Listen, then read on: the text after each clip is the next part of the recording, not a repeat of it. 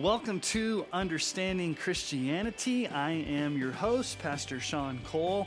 I serve as the lead pastor of Emmanuel Baptist Church in Sterling, Colorado. I also teach theology, church history, Old Testament, New Testament, and various other courses at Colorado Christian University. I appreciate you listening to the podcast today. This summer, we are trekking through Paul's letter to Timothy.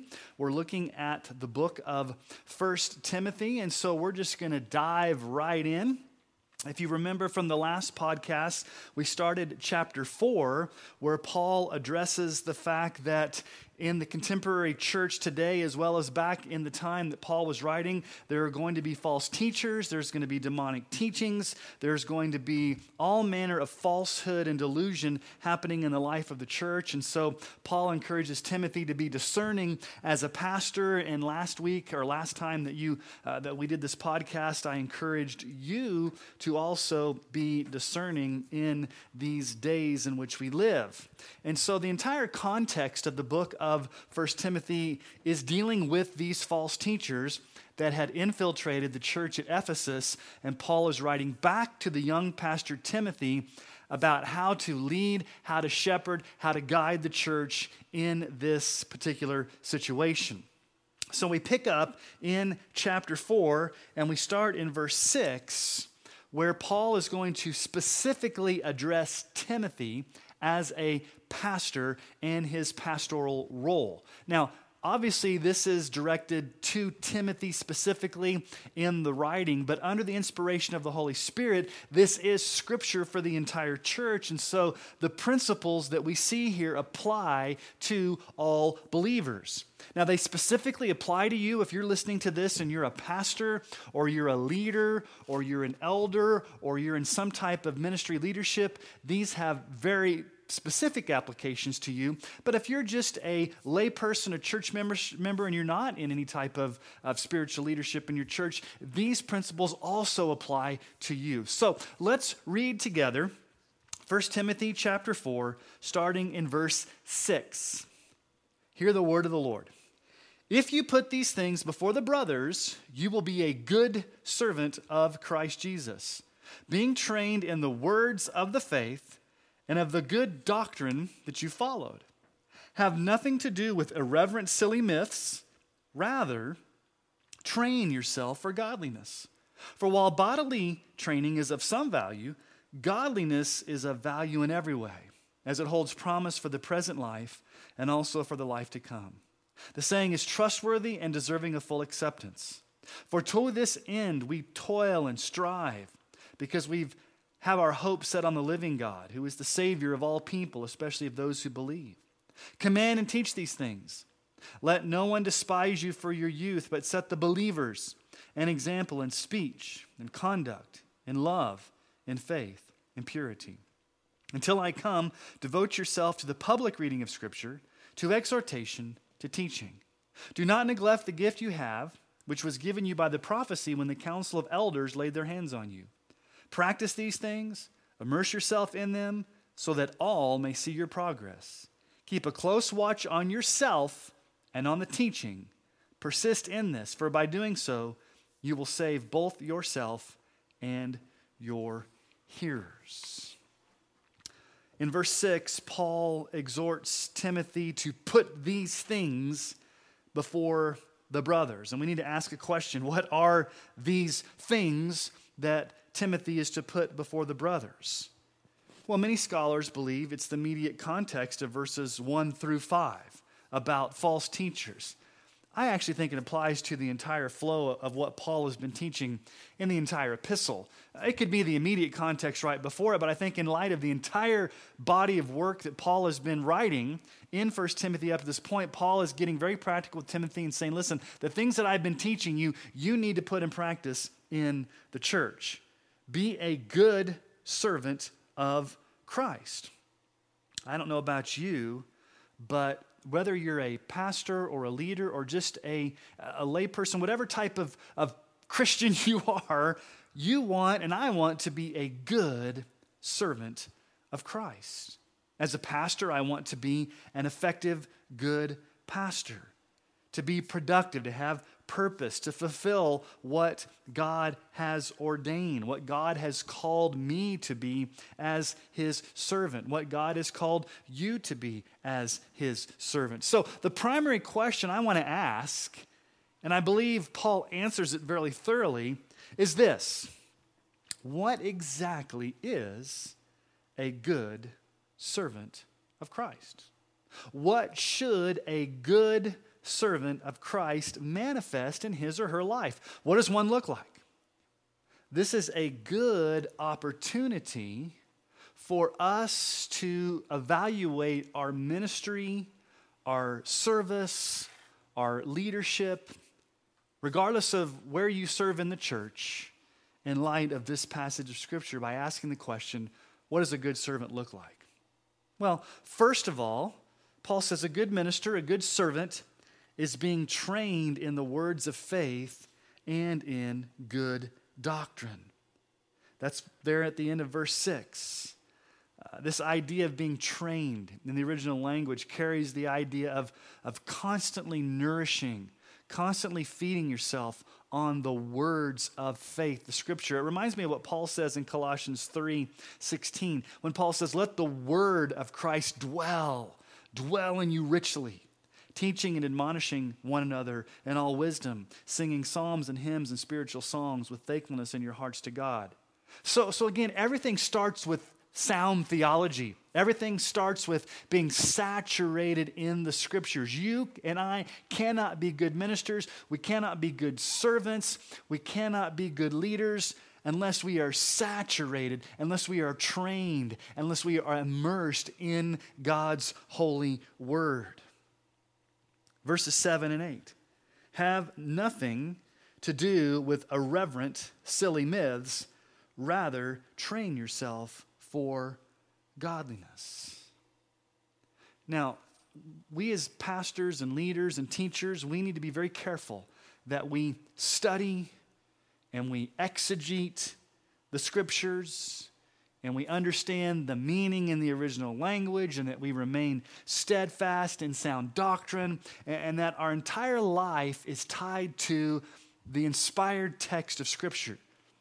We don't want to get caught up in silly myths or wives' tales or tangents that will get us off target of being a good servant of Christ. And so instead of getting engaged in senseless myths and being wrapped up in worldly things and controversies and extraneous things and things that aren't tied to God's word, Paul says, Timothy, you need to train yourself for godliness. Train. This is in the present imperative. It's present tense, which means it's an ongoing action. It's in the imperative mood, which means it's a command. You would translate it, Timothy, I'm commanding you to keep on continually training yourself. And that word train in the original language is gymnazo. We get our word gymnasium from it. It means to exercise, to train, to exert diligent energy for the purpose of godliness. Paul echoes this in 1 Corinthians chapter 9, verses 24 through 27. Do you not know that in a race all the runners run, but only one receives the prize? So run that you may obtain it. Every athlete exercises self-control in all things. They do it to receive a perishable wreath, but we an imperishable. So I do not run aimlessly. I do not box as one beating the air, but I discipline my body and keep it under control, lest after preaching to others, I myself should be disqualified. Now, Paul says, physical training is of good value. I go to the gym myself almost every day here in Sterling. I try to work out to keep myself healthy, keep myself in shape. It's something I like to do. Paul says it's got good value. You need to take care of your body. You need to work out. You need to train. But he says godliness, training yourself for godliness, holds promise for this present life and this life to come. So, above all, a good minister, now contextually remember Paul's addressing Timothy, and by extension pastors, but I think this can apply to all Christians who serve.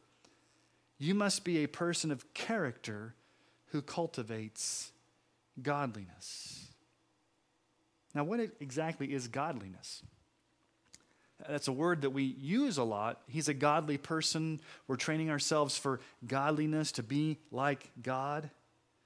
Romans 8:29 says, "For those whom he foreknew, he also predestined to be conformed to the image of Christ, his Son, in order that he might be the firstborn among many brothers." God has predestined us to be conformed to the image of Jesus. In other words, our goal in the Christian life is to look more and more like Jesus. God has predestined this to happen in our lives, and the Holy Spirit actively works in our hearts, in our lives, deep within us, to produce this godliness, to produce this Christ-likeness. That's why Paul can say in 2 Corinthians 3:18, "And we all with unveiled face, beholding the glory of the Lord, are being transformed into the same image from one degree of glory to another, for this comes from the Lord who is Spirit." We're being transformed into godliness. Now, here's the point that Paul's making. We need to put forth Spirit-empowered effort to train ourselves, but yet God is the one who works in us to actually bring about the transformation. So, in other words, God's not going to do your daily devotion for you. God's not going to memorize Scripture for you. God's not going to physically get you out of your bed and get you to church or get you to a small group. You have a responsibility, a command to train yourself. You have to pick up the tools God has given us in the means of grace, like Bible reading and prayer and fellowship and listening to sermons and the Lord's Supper and being involved in small groups and discipleship. All the means of grace that God has given us, we are responsible to train ourselves in those, knowing all the while that God has planned for us in eternity past to be like Christ, and in the present, the Holy Spirit is transforming us to be like Christ. So it's not a failed attempt. When we train ourselves for godliness, we know that God is working in us to will and to act according to his good purpose to be godly. Now, verse 10 says, "For to this end we toil and strive, because we have our hope set on the living God, who's the Savior of all people, especially of those who believe." To this end we toil, we strive, we struggle, we exert energy. This training ourselves for godliness is not a walk in the park. It is progressive sanctification. It requires blood, sweat, and tears to grow to be like Christ. You will go through trials. You will go through temptations. You'll go through periods of where you really don't want to grow. And Paul says we toil, we strive. This is a process to become godly. But what's the end? The end is we'll see the salvation of souls. We'll see lives transformed. We'll see communities changed. We'll see the gospel penetrate to the ends of the earth. Paul says, listen, the reason that we toil and strive as pastors and as leaders and as ministers for godliness, and as we serve the church and we serve the Lord, the end game that we're hoping for, that we long to see, is God glorify himself through the salvation, because we have our hope set on the living God. There's hope in what we're doing, that God is the Savior of people who believe. You know, Paul says in 2 Corinthians chapter 6, 4 through 10, he says, "As servants of God, we commend ourselves in every way, by great endurance and afflictions, hardships, calamities, beatings, imprisonments, riots, labor, sleepless nights, hunger, by purity, knowledge, patience, kindness, the Holy Spirit, genuine love, by truthful speech and by the power of God, with the weapons of righteousness for the right hand and for the left, through honor and dishonor, through slander and praise. We are treated as impostors and yet are true, as unknown and yet well known, as dying and behold we live, as punished and yet not killed, as sorrowful yet always rejoicing, poor yet making many rich, as having nothing yet possessing everything." Paul went through a lot as an apostle for the gospel. Paul's telling Timothy, as a young pastor, you're going to go through a lot of toil and struggle as a pastor. If you're a pastor listening to this, you know you go through a lot. You struggle, you toil. If you're in any type of Christian leadership, you know this. You struggle, you toil. If you're a Christian who is wanting to serve the Lord faithfully, you understand this. You toil, you struggle. This word toil means to beat the breast in lamentation, to be wearied from hard work. We get our word agonize from it. It means to fight in a contest as an Olympic event.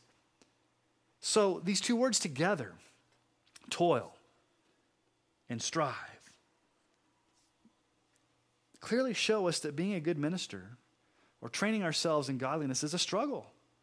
It's a fight that requires endurance and diligence. It requires grace. Now in verse 11, Paul says, command and teach these things. Again, this is a command. Paul's saying, Timothy, I'm commanding you to keep on continually, as a lifestyle, teaching these things. Now, again, here's the second time we have this word, these things.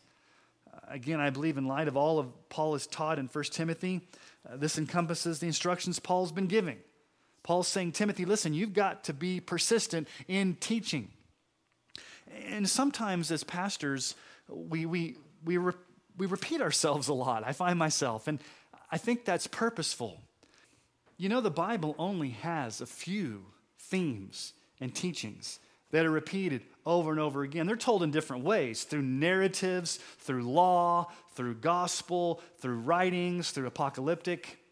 And so as pastors, we're very repetitive because the Bible's repetitive. And so one of the goals of pastoral ministry is we've got to keep repeating. We've got to keep repeating. We've got to keep the truth before the people. We've got to keep reminding our people. We need to keep preaching the truth. And Paul says that to Timothy, you got to keep teaching these things. And then he says, let no one despise you for your youth. Let no one despise you for your youth. Now, we don't know exactly how old Timothy was, but obviously he was a young man. And most scholars believe, if you look at commentaries and scholarship, some people believe he was probably in his late 20s or early 30s. Again, we don't know. But in that culture, that ancient Greek culture, and even in the Jewish culture, youth was looked down upon. And so Timothy had this hard task of, think about it, he as a young pastor had to confront false teachers, probably of men in the church who were older than him. And so there was a little bit of fear, there was a little bit of trepidation. Who knows if these false teachers were talking behind his back, oh, that Timothy, he doesn't know anything. He's a young whippersnapper. He's just this young guy that doesn't really know anything. He's not seasoned. Church, don't listen to him because he doesn't know what he's talking about. He's too young. And Paul says, listen, Timothy, God has appointed you to be the pastor for such a time as this, regardless of your age. And there's going to be people that look down upon you for your youth, and they're going to scorn you, and they're going to despise you, but you need to set an example to the believers. Now let me just speak to my listening audience, and maybe you're a young man. You're a young seminary student, or you're a young pastor, you're in your 20s, and you're just getting ready to go serve a church, or maybe you're serving a church now and you struggle with this whole idea that, I'm young, I really don't know what I'm doing, I'm fresh out of seminary, I'm fresh out of Bible college, I'm in this church with all these older seasoned people, will they listen to me? When I stand up to preach, I feel so inadequate, I don't know how to lead. Let me just tell you, I've been there before.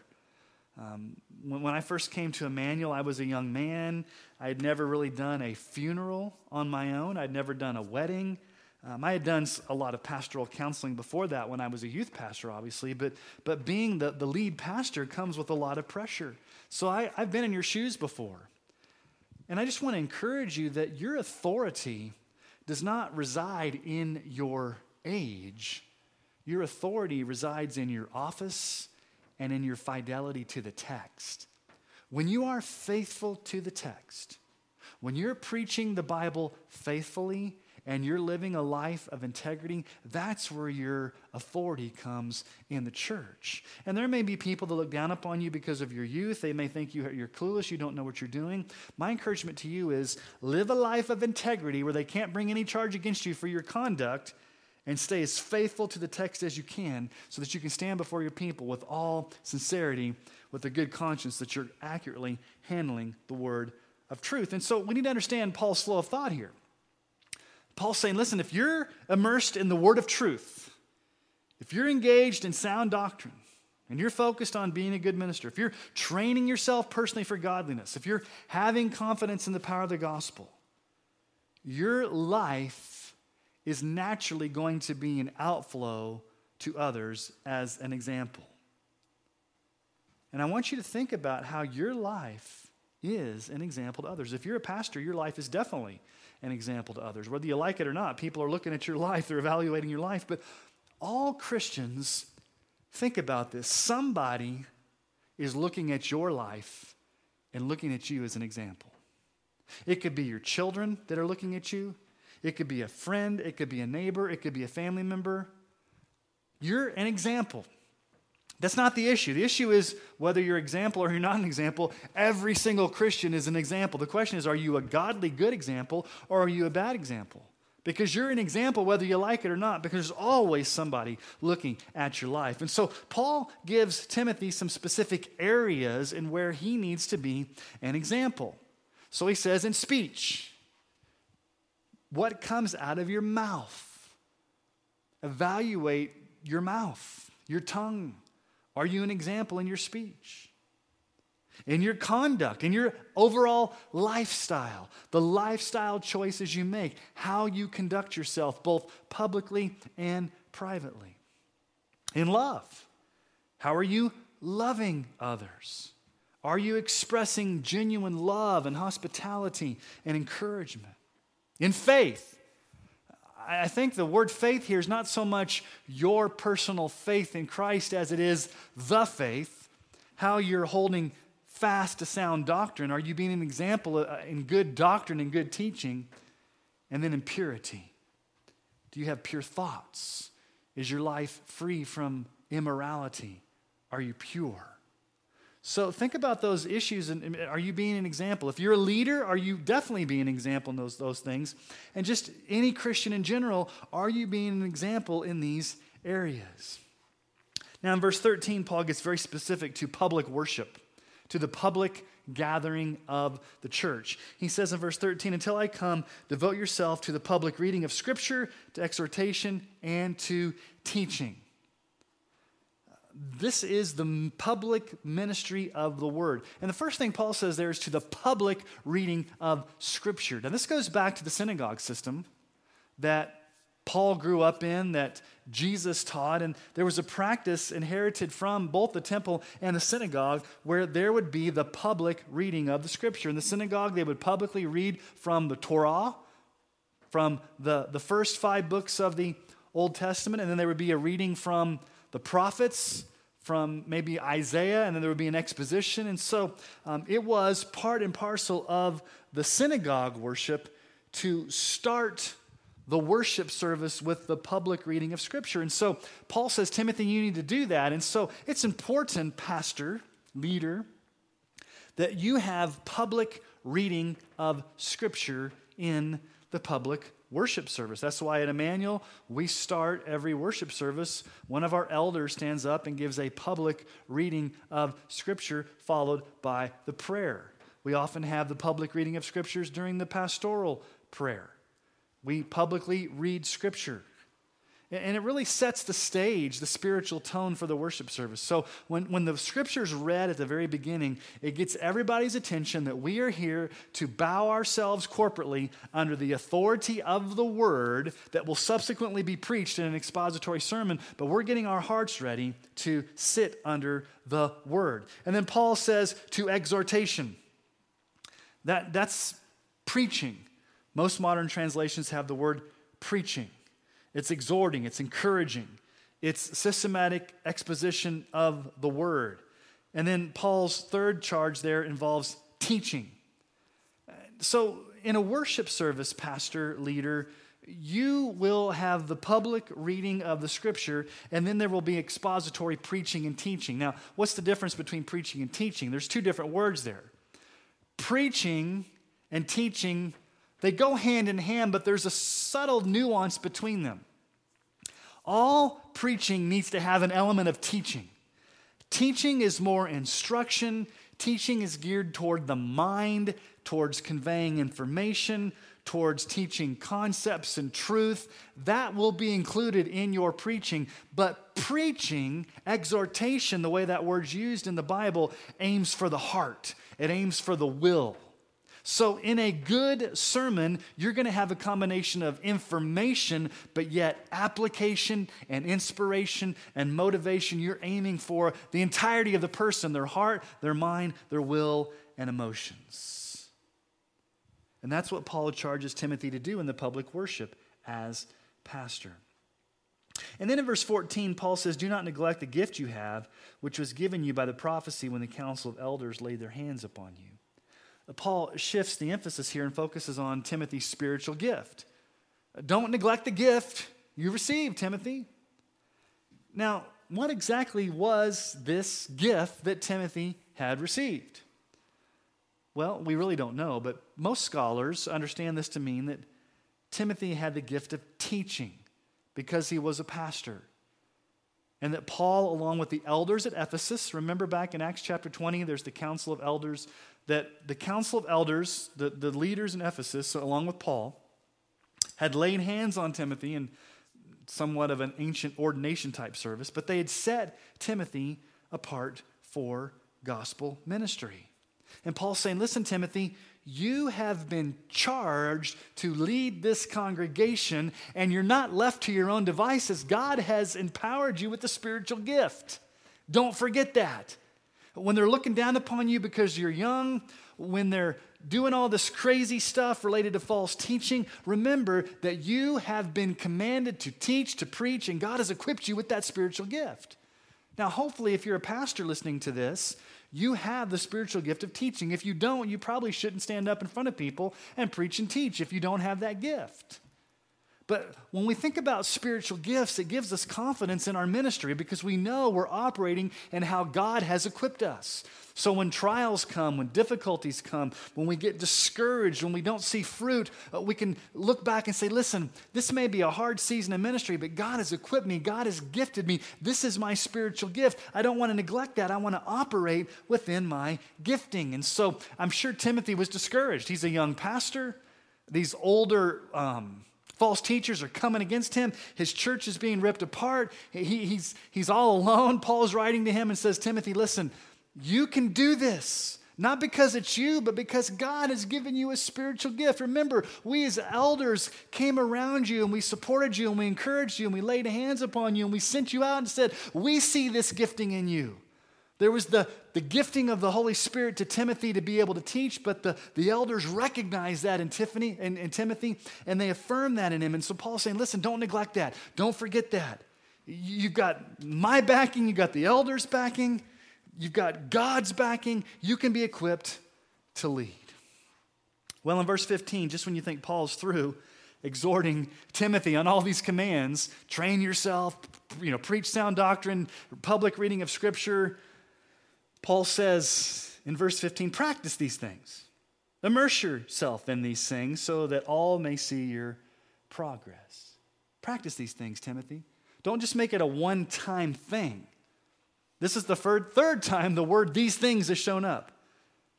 In other words, what Paul's saying is, listen, Timothy, in light of all that I've challenged you with, all that I've modeled before you, all that I've taught you, you can't just nod your head and acknowledge that you marked it down. Timothy, you've got to live it. You've got to make it a lifestyle. You have to continually train yourself for godliness. You've got to continually be a model to the believers. You need to continually teach and preach and encourage and immerse yourself in Scriptures. You need to continually be a man of prayer, not once, not twice, but as a devoted lifestyle. There's an interesting Greek structure that's in the next phrase. It says, immerse yourself in these things. Literally, live in these things. Keep on continually living in the truths that I've been teaching you. And Paul gives something interesting. Why, Timothy?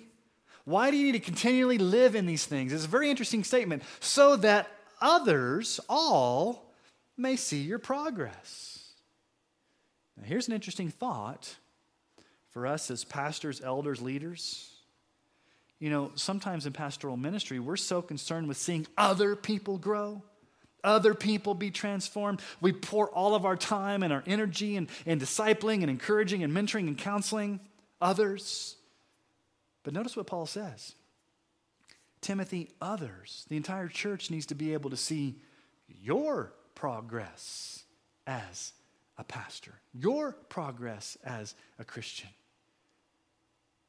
And so the question that I often ask is, can my congregation see my progress in godliness? Do they see growth in me?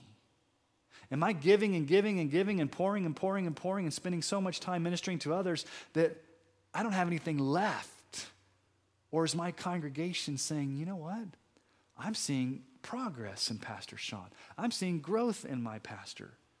It's a good question to ask yourself. Here's the scary truth. A church may never rise above the level of its pastor in its spiritual maturity. Think about that for a moment. Your church may never rise above the level of the spiritual maturity of the leadership. So you need to be progressing. I need to be progressing. The people need to see our progress. And then verse 16 ties it all together. Keep a close watch on yourself and the teaching. Keep a close watch. Fix your eyes upon, be guarded. Make sure you keep your eyes on two very specific things, Timothy, and by extension, pastors, and by extension, all Christians. First of all, yourself. Keep a close watch on your life. We are to be constantly examining our lives to see if we're progressing, if we're growing in godliness, if we're being a model to others, if we're making progress, if we're being transformed by Christ.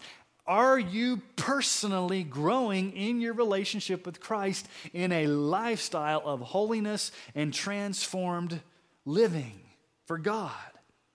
Secondly, keep a watch on your doctrine, on the teaching. You see, that's a crucial element for the pastor. We must be so focused on living a godly life and so saturated with God's word that we are holy, godly men who have integrity in our lives, but also handle the word of God with integrity and honor and uphold the text of Scripture. So you really see two things come together here. A passionate, holy life of integrity and a burning dedication to sound doctrine. That's what makes an awesome weapon in the hand of the living God. Your life, your doctrine, and then Paul says, persist in this. Persist in this self-watch. Make it your chief aim to continually persevere vigorously and intensely, watching your life and doctrine. Don't grow weary in this endeavor. And here's the amazing statement. For by doing so, you will save both yourself and your hearers. Now, that's an astounding verse when you think about it. I'm not saying here, and I don't think Paul's saying, people won't get saved if you're not a godly minister. Okay, God is sovereign over salvation. People are going to get saved by God's sovereign decree in the timing that God wants people to get saved. So it's not salvation by grace alone, faith alone, Christ alone, plus how good you are as a pastor in helping people get there. I don't think that's what Paul's saying. But I think it's very, very important that Paul is saying that your life as a pastor and your doctrine as a pastor are extremely important as one of the primary means that God uses in bringing people to salvation.